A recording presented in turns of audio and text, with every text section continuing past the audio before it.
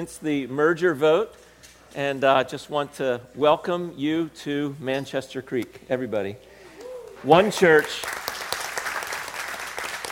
serving the Lord together in our community. If you were from, I'm going to do something here that's a little bit different. If you were from Trinity, would you stand?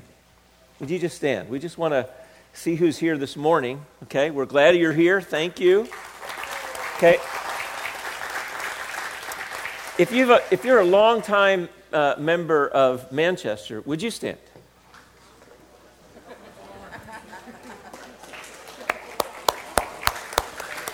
Okay, now if you've started to come to the church since August, right? August was when we first started to worship together, the two churches. If you've started to come since August, would you stand? Okay.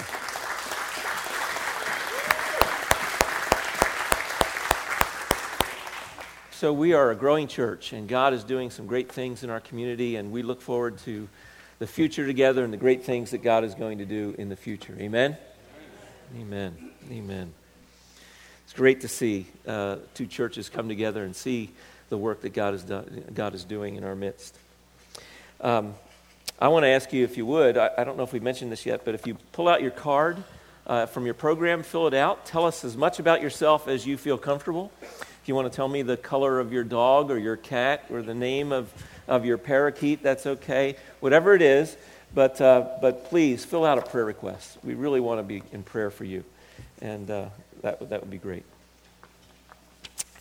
Last night, by the way, there will be a number of times where I am going to give all of you who are struggling as I am with either colds or allergies a chance to go into a coughing fit, okay?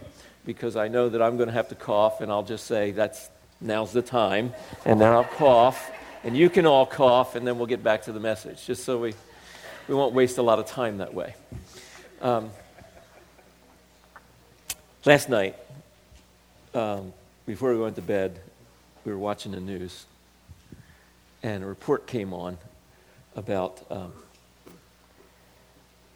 a 17-year-old boy had just been captured because he had killed his mother and his 6-year-old son. 6-year-old brother, I'm sorry. You can see I got this head cold, and it's 6-year-old brother. There's something in your spirit when you hear those kinds of things. You say, that's just not right. That's just not right. This message this morning is from the book of Isaiah. And we're talking about this series of passages throughout the Bible that have this phrase, new song, sing a new song. And then the series is called Sing a New Song in the New Year. And so we're coming to another one of those passages. And in every one of the messages that I've given, I've tried to say, okay, we're given this command to sing a new song. Why? What is the ground for how or why we are to sing a new song? For instance, in the passage last week that actually Darren covered, but the last passage that you looked at in this series was Psalm 149. And we're told in the first verse, sing a new song, praise the Lord, sing to the Lord a new song, his praise in the assembly of the godly. And so I'm looking through this text, and I'm looking for the why, and the why is in verse 4. For the Lord takes pleasure in his people. And so the ground in that one was, why should we sing a new song? We should sing a new song because the Lord takes pleasure in you, in redeeming you, in making you his own. He takes pleasure when people are humbled and receive salvation. He takes pleasure in his people. And so we should sing a new song because we are a people who have been shaped by that experience. We've been born again to a living hope. In this passage, the reason that is given for why we should sing a new song is because God is the bringer of justice. And in a world that sees the kinds of things that we see in our world, cities filled with art and music, and yet children are abused and thrown away like trash. Thousands of them. There's abortion, and there's infanticide, and there's child slaves, and abuse, and police take bribes, and courtrooms where the poor are mocked, and governments that ratify oppression of the weak by the strong all around us, all around the world. Families are destroyed by unresolved bitterness and loneliness and loathing. There's bullying going on in schools and prejudice going on in some communities. And there's lying and there's such ugliness. And it can all make your heart sick. And it makes your heart want to cry out for justice. For things, because the biblical, what is biblical justice? It is things being put right. And so, if you would you stand to hear the word of God from Isaiah chapter 42. I'm going to read the first 4 verses, and then we're going to go and look at verses 10 through 12. Behold, my servant, whom I uphold, my chosen one, in whom my soul delights. I have put my spirit upon him. He will bring forth justice to the nations. He will not cry aloud or lift up his voice or make it heard in the street. A bruised reed he will not break, a faintly burning wick he will not quench. He will faithfully bring forth justice. He will not grow faint or be discouraged till he has established justice in the earth, and the coastlands wait for his law. Down to verse 10. Sing to the Lord a new song, his praise from the end of the earth. You who go down to the sea and all that fills it, the coastlands and their inhabitants. Let the desert and its cities lift up their voice, the villages that Kedar inhabits. Let the inhabitants of Selah sing for joy. Let them shout from the top of the mountains. Let them give glory to the Lord and declare his praise in the coastlands. One more verse. The Lord goes out like a mighty man, like a man of war. He stirs up zeal. He cries out. He shouts aloud. He shows himself mighty against his foes. God's word for us this morning. You may be seated.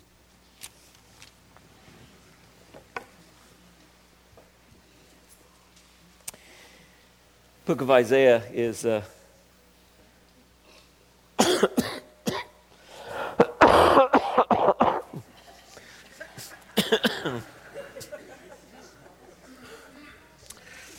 going to be interesting. I have to go back from here. The book of Isaiah, its theme is that the Holy One of Israel will judge. He's going to restore. He's going to save his people. Sometimes the church remembers the last piece. He's going to save his people. And that is a key theme of the scripture. God is going to save his people Israel. He's going to save the nations. He's going to save the Gentiles. The Jews are going to be a light to the Gentiles. And that is the message that our church and churches like ours that believe in the Bible and believe in the scripture oftentimes emphasize. But there's some other themes in the scripture.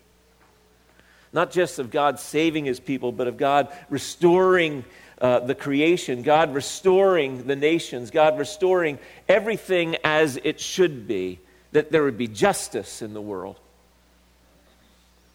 The Holy One of Israel is coming to judge, and he's going to restore, and he's going to save. He's going to do all of those things.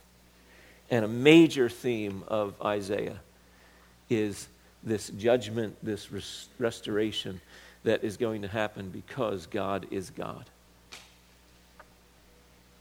425 times the word justice appears in the Bible, 144 of those occur in the prophets section of the Scripture. And 41 of them occur in the book of Isaiah itself. And the reason for that is the Holy One is concerned that his people live holy lives, that his people live righteous lives. He wants his people and the leaders to do the right thing. He wants his people to be treated right by the nations. And he wants his people to treat the nations, the peoples of the earth, he wants them to treat them right. And justice means to set things right. The book of Isaiah was written according to tradition by Isaiah, prophesied around 742 to 700 in Jerusalem. And what is justice? I said it in its simplest form, justice means to set things right. 3 different times we're told in those first 4 verses that he is going to bring justice. He's the bringer of justice. He's going to bring justice. 3 different times. What does it mean? It means he's going to set things right. That's what he's going to do. In the book of Isaiah, the book itself, you could outline it this way, if you were to break it down into 3 sections: the judgment of God's people and the nations because of their wickedness. The first 39 chapters are a lot of judgment being meted out and being prophesied that that's what's going to happen. And then there's the restoration of God's people that begins in chapter 40 and goes on through chapter 55. And in that section is the section that we're dealing with, which is the first of what scholars have come to call the servant songs, where Jesus is prophesied in these servant songs about what his ministry is going to be like. And principally of the servant songs is Isaiah chapter 52 and 53 that talk about Jesus going to the cross and paying for our sins. And then the last chapter is the future of God's people. Begins to talk in that way through that book. We're going to say in that second section, the restoration of God's people. This is the section that our theme phrase is found in that I just read from verse 10 of chapter 42. Sing a new song to the Lord. So if I can go through these, which I said this. So what's the basis of the exuberant joy of verses 10 through 12? What is the basis? As I'm studying this passage, I'm asking this question. What is the basis of all this exuberant joy that's going down in verse 10 through 13? Sing to the Lord a new song, his praise from the end of the earth. You who go down to the sea and all that fills it, the coastlands and their inhabitants. Some of your Bibles will translate coastlands as the islands, and people say, well, what is that even referring to? Well, generally, if you look at all of those passages where this phrase occurs, the coastlands, sometimes translated the islands, it's a reference to the outer extremities of the world, the furthest places you can find, the obscure places where anybody might dwell along a coastline. It's the idea of the good news going to the ends of the earth. And so the cry here is, let this song, this new song that's going to be sung, let it go to everywhere, from everywhere. Let you who go down to the sea, you should be singing a new song. And it fill the coastland and the inhabitants. Let the desert, and go into the desert places, and the cities lift up their voices. The villages of Kedar, that's in modern-day Syria. To the inhabitants of Selah, sing for joy. Let them shout for the top of the mountains. Let them give glory to the Lord and declare his praise in the coastlands. Why all this exuberant joy? Why this command to once again sing a new song? It's back in verses 1 through 4. It's because he's the bringer of justice, because the first 39 chapters, 40 chapters have been talking about God's judgment. Things are not right with the people of God. Things are not right with the nation of Israel. Things are not right in the nations of the earth, and they need the revelation of God. And so it's a cry for that finally, justice is going to come. What's the basis of the exuberant joy? I want to work backwards from verse 10 back to those first 4 verses, because there's some other things in between in verses 5 through 8. And so first, what is the basis of that exuberant joy? He is a promise keeper, verses 8 and 9. I am the Lord, that is my name, my glory I give to no other, nor my praise to carved idols. Behold, the former things have come to pass, and new things I now declare. Before they spring forth, I tell you of them. So he is the one who knows the end from the beginning. He keeps his promises. And so here he's making yet another promise. He's saying that these promises are going to be kept. And he's not going to share his glory with another. One of the things that gets obscured sometimes when we read our Bibles is we read chapter by chapter. And so we read chapter 41 and we stop. And the next day maybe we pick up and we read the next chapter. But there's something that goes on between the last verse of chapter 41 and the first verse of chapter 42. Look at how they both begin. Chapter 41, verse 29 begins this way. Behold, they are all a delusion. Their works are nothing. Their metal images are empty wind. The whole 41st chapter was about idolatry. The whole 41st chapter was about God not getting his due because people are idol worshipers. The whole 41st chapter was about God being disdained by the nations.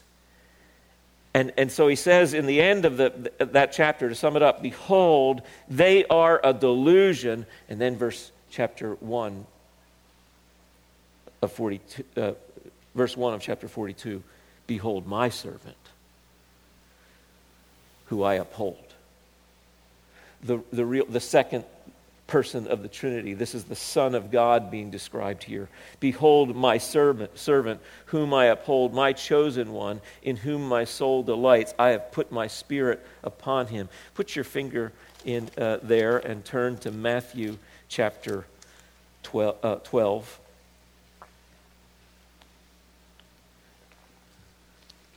And we read this, beginning at verse 15. Jesus, aware of this, withdrew from there, that the Pharisees were seeking to kill him. And many followed him, and he healed them, and he ordered them not to make him known. This was to fulfill what was spoken by the prophet Isaiah, the very passage we're talking about. Behold my servant, whom I have chosen, my beloved, with whom my soul is well pleased. I will put my spirit upon him, and I will proclaim justice to the Gentiles. This whole passage is quoted right there in Matthew. This is referring to Jesus. This is a prophecy of Christ. And God is saying here that, look, you have been pursuing life to the nations. He said, you've been pursuing life through your idols. And you've not been giving me my just worship. Judgment is going to come. And because of what flows out of not worshiping God is all of the godlessness of a culture, that too will be judged. And then the contrast is, well, you have had a delusion. I'm giving my servant here in chapter 42, verse 1. In verses 8 and 9, he's saying, I am the Lord, that is my name, my glory I give to no other. He's saying he is a promise-keeping God. He's going to keep his promise to the nation of Israel. He's going to accomplish this. Second reason for this exuberant joy is that he is a redeemer. Verse 6b and 7. I will give you as a covenant for the people, a light to the nations, to open the eyes that are blind, to bring out the prisoners from the dungeons, from the prison, those who sit in darkness. He is a redeemer of people who have been subjugated. He is that kind of God. Third thing, he is a caller of people, verses 6a. I am the Lord, I have called you in righteousness. I will take you by the hand and I will keep you.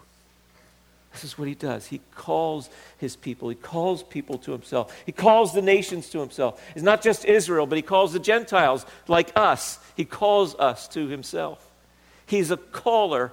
He doesn't just sit and wait for people to come, but he calls people to himself. He calls people to be redeemed. And he calls people to be the recipients of his promises. But there's more. He is the creator. Verse 5. He says this, "Thus says the God, the Lord, who created the heavens and stretched them out, who spread out the earth and what comes from it, who gives breath to the people on it and the spirit to those who walk in it." He says, I'm the creator. I have the power to do everything I purpose to do.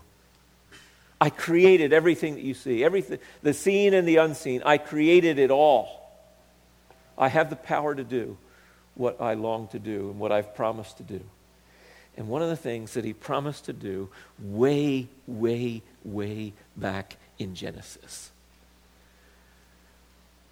was that he was going to right all things. He was going to make all things right. He was going to bring justice to the world. But I'm going to look at verses 1 through 4 a little bit more deeply. In verses 1 through 4, we're told that he is the bringer of justice, but what else is in those verses? Well, you look at those a little bit more closely, you see this. Verse 1 describes his person.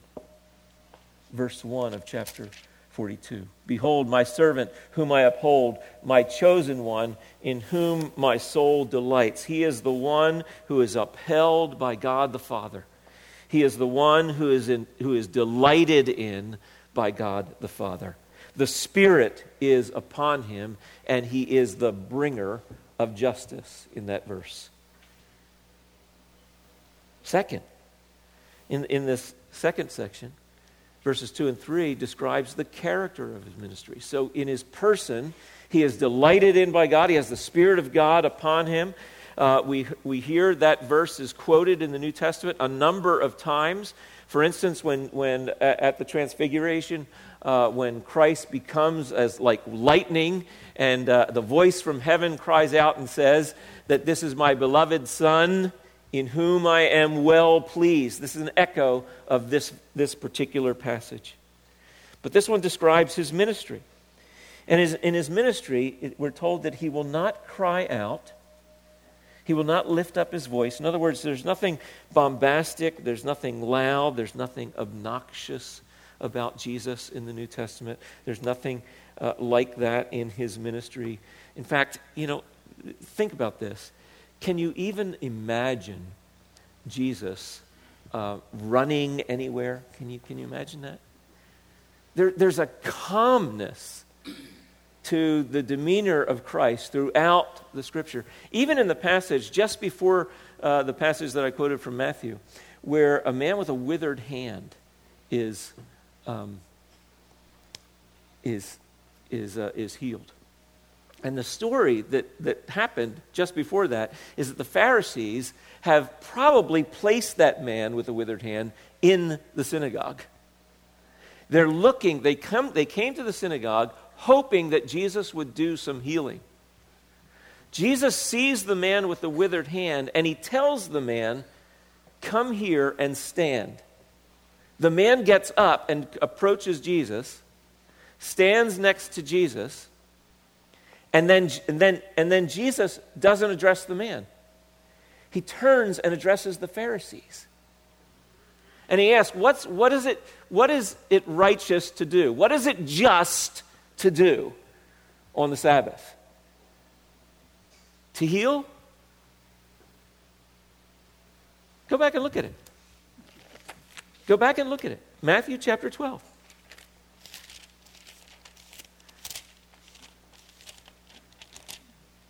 He went on from there, and he entered the synagogue, and a man was with them with a withered hand was there. And they asked him, "Is it lawful to heal on the Sabbath?" So they might accuse him.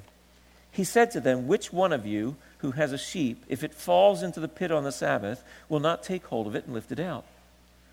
Oh, how much more value is a man than a sheep. So is it lawful to do good on the Sabbath?" Then he said to the man, "Stretch out your hand." Now, if you read the other gospel accounts, you'll find that before he said that, he asked the man to come and stand next to him. Then he turns to the Pharisees. and asked them the question. And then he said to the man, "Stretch out your hand." And the man stretched it out, and it was restored, healthy like the others. Look at the next verse. But the Pharisees went out and conspired against him, how to destroy him. One of the other gospel accounts says, but they were furious with him because he didn't fall into their trap.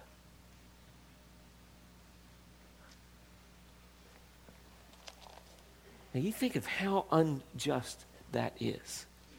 This is why Jesus came. The man has been placed there. They know that Jesus is going to see him. They know that Jesus is going to want to heal him. It's on a Sabbath. And so they ask the question. Jesus says, "Come here and stand here." Then he turns to the Pharisees and he asks this question. Silence. Then Jesus heals him, and they're furious with him.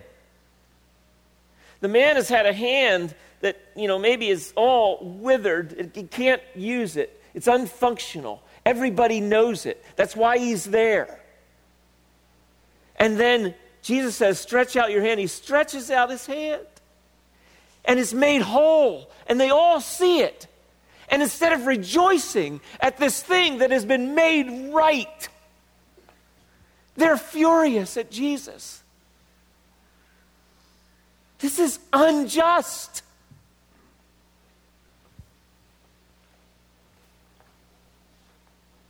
But you read the text. Jesus, aware of this, withdrew from there. He's not loud. He's not boisterous. He's not pushing. He's just teaching. He doesn't cry aloud or lift up his voice or make it heard in the street. And then we're told a bruised reed. This is the character of his ministry. A bruised reed he will not break. A faintly burning wick he will not quench. See, the character of his ministry is that he is compassionate. He looks for the weak. He looks for the needy. He looks for the hurting. He looks for the broken. He looks for those that have been abused. He looks for those who need help. He's compassionate. Some of you feel like bruised reeds at times. Amen?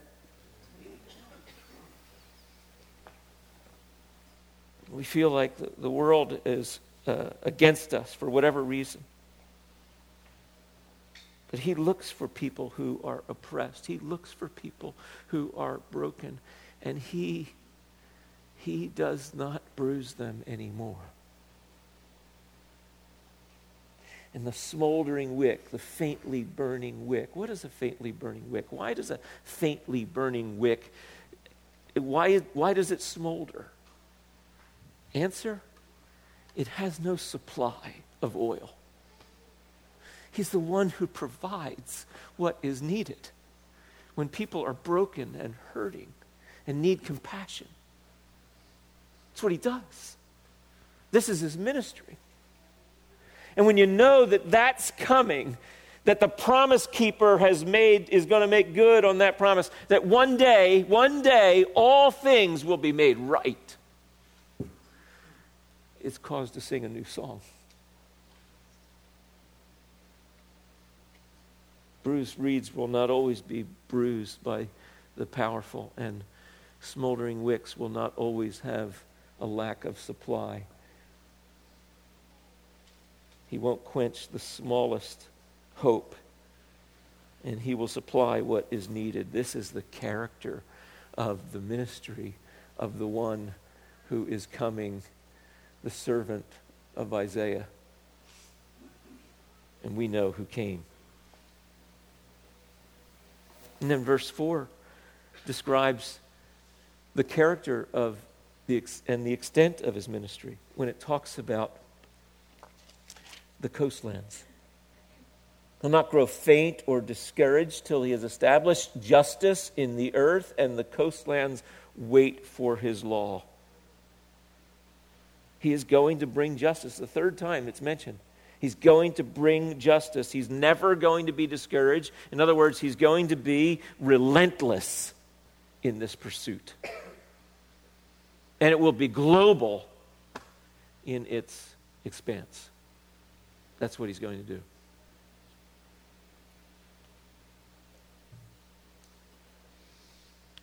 This is the message of the Scripture everywhere we turn in the Scripture. Now, I'm bouncing you around a little bit today, but go to Philippians chapter 1. Philippians chapter 1, verse 6.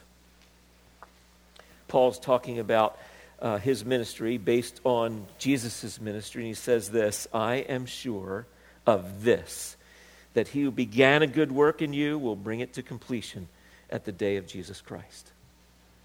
Paul says on the basis of the cross, on the basis of who Jesus is, on the basis of what he's done, on the basis of what he's promised, on the basis of the ministry that he's given me, on the basis of what he's doing in the world, I'm telling you this, I'm confident of this, I'm confident that, I am sure of this, that he who began a good work in you will bring it to completion to the day of Christ Jesus. And that word completion is the word, is some translations say he will make it perfect. The only thing worth using to describe what God is going to do in your life, through your life, by the end of your life, at a blink in time perhaps, after your life, is that it has been made perfect by God.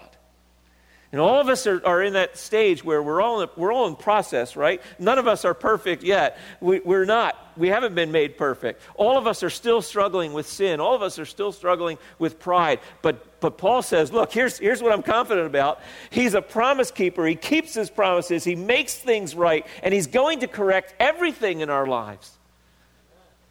He's going to do that. So Paul then continues his argument. And so in chapter 2, verse 13, he says this. Chapter 2, verse 13. For it is God who is at work in you, both to will and to work for his good pleasure. I guarantee you God is more committed to his good pleasure in working out in your life than you are. Isn't that great news? That's worth singing a new song about, right?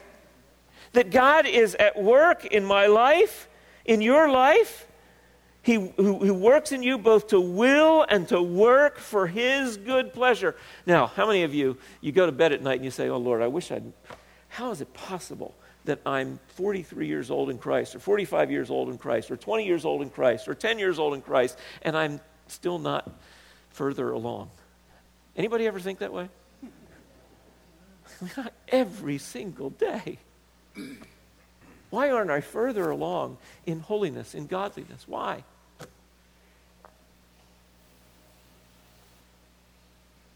But Paul says, I know who God is.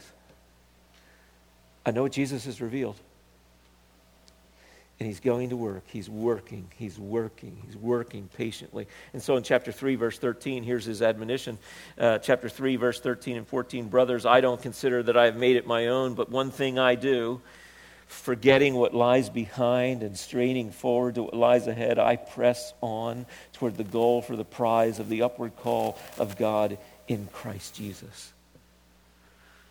Because he's confident that God started the work and God's going to finish the work. And because God's at work in his life, to will and to work for his own good pleasure, he says this, here's what I do. I keep pressing on. I keep pressing on. I keep pressing into Christ because he's going to make good on his promises. And so where does the book end up? Chapter 4, verse 4. Rejoice in the Lord always. Again, I will say rejoice. In other words, sing a new song. So this is the theme of book after book. This is the theme of the whole book. God is going to bring justice. He's going to right things. Why? Because he describes his character and he describes his ministry and he describes the extent that he wants it to go everywhere. He wants it to be known everywhere. This is how the people of God ought to live. Which is where we get to some challenging applications. One, We must live lives that are committed to justice, to setting things right. We must. We got to ask this question, as one person asked, what does justice look like when the people of God are doing justice in the world? What does it look like in the market square? What does it look like in the world? One famous pastor put it this way: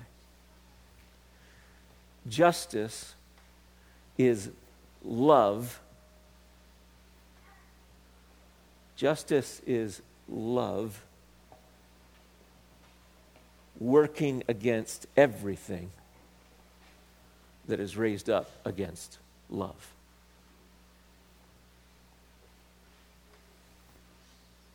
And you see something going wrong in the world, and there's something in your spirit that cries out, that's wrong. And in your sphere, in your little part of the world, you say, I'm going to live differently than that. And in little and small ways, we work hard at being committed to setting things right with our God. We are on a mission for our God, with our God, doing the ministry that we do in the world like our God, who came to seek and to save, seek and to serve and to save lost people.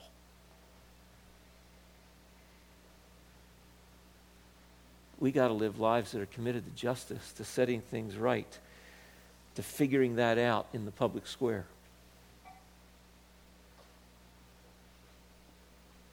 Second, our ministries and our lives should be patterned on the Lord's own meekness and sensitivity. We ought to be working for justice, working to set things right in the name of our God in a way that reflects the Lord's own pattern of meekness and humility and sensitivity, that we ought to not be just bulldozing over people, but we ought to look for the smoldering wicks and those bruised reeds among us. And this week it's your neighbor, and the next week it's your son, and the next week it's your daughter, and the next week it's you, and the next week it's the neighbor on the other side. It's going to change, but we ought to be looking. We ought to be praying, Lord, how can I be light and love? How can I bring your word to these people who are hurting, who are bruised, who are smoldering? How can I bring you to them? That ought to be the texture of our ministry. And then third, our ministries must bring light to the coastlands, i.e., they must be global in scope. We can't just say, well, I'm just going to care for, the people I want to care for, or the people who are nearest, or the people who are easiest, or the people that come across my there it goes.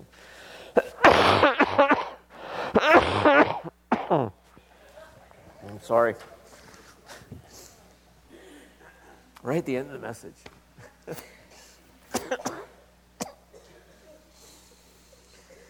We're not contagious, we're just coughing.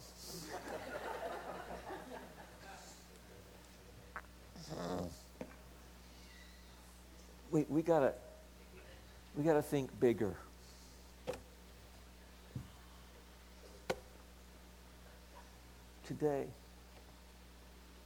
Today, somebody, just last week, we had that little girl that was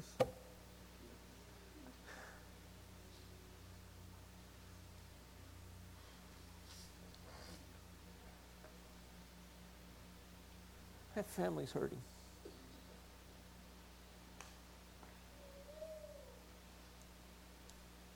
We got to think bigger.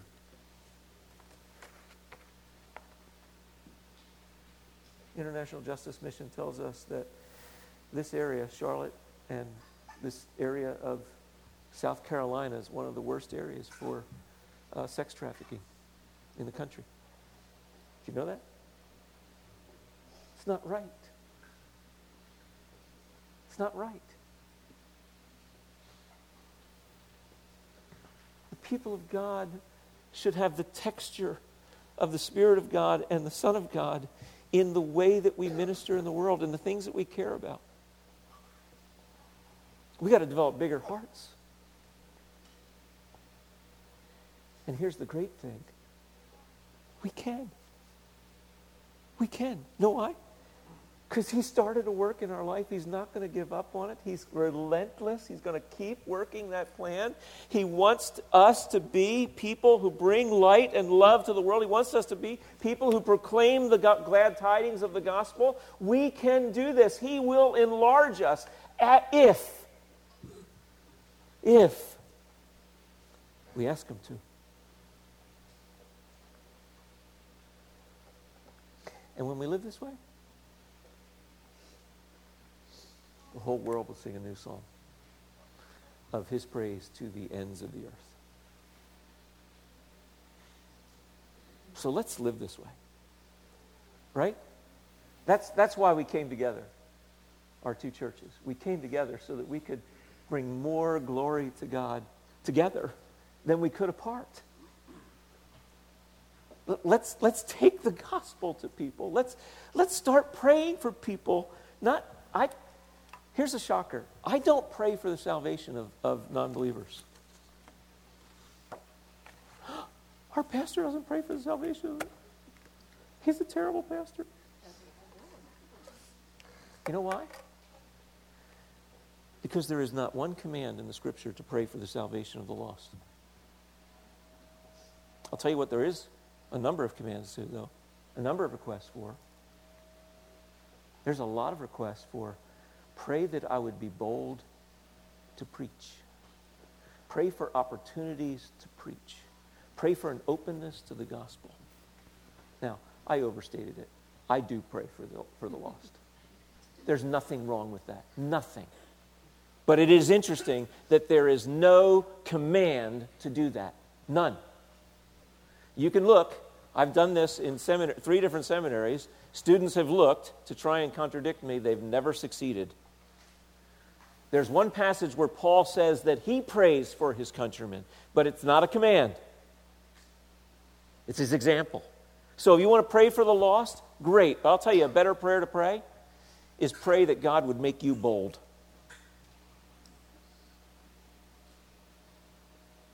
Because you know why we pray for the lost? And we don't pray to be made bold? Pardon me? So we don't have to do it. That's right. That's right. That's exactly right. We can do something spiritual, pat ourselves on the back, and think, well, I did my duty. I pray for the lost. I do. We need to pray for boldness. To proclaim, to risk rejection for the name of Christ. I heard about this. I want to trace it out. I heard that there was a Moody professor who was Jewish, and he was being interviewed on a radio program. Now, you know, radio silence is really difficult. Or maybe it was a television program, but anyway, I want to trace it out. He's a Jewish believer teaching at Moody. He's being interviewed on the radio or the television. I can't remember which. But the interviewer kind of tried to get under his skin, and he said, "Do you really believe that all Jewish people are going to be lost?"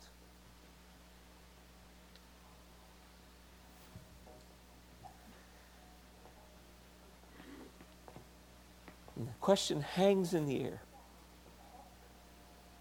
And the Moody professor, Jewish believer, being asked about other Jews who have not believed in Christ. And the story is told that it was 2 minutes before he could control his weeping. And that the interviewer finally said, before he spoke, that is probably the greatest defense of the gospel I've ever heard. You ever weep for the lost? It's a just thing for the people of God to feel that deeply about these things. It's an unjust thing for us not to feel that.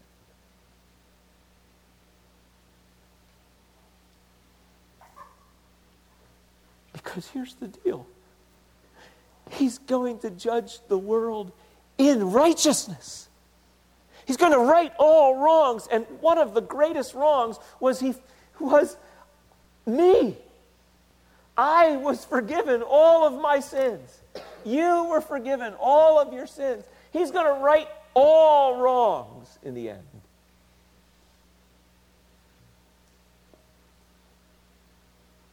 So let's follow him. Amen?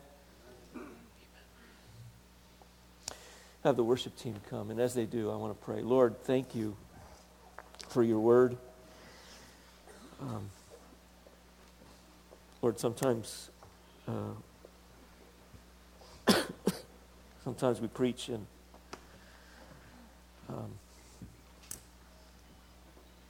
we do the best that we can do given the week that we had. But I pray, Lord, that you might use my faltering words, correct them, amend them, use them, stimulate your people who you have redeemed, these precious people here who love you. Lord, make of each of us individually, make of us wholly together, make us mighty men and women who live passionately for and like our Savior. That we would be a people who do not quench smoldering wicks, do not bruise damaged reeds. That we would be a people that the world even would delight in singing about because of the quality of our love and the character of our care. We ask this in Christ's name. Amen.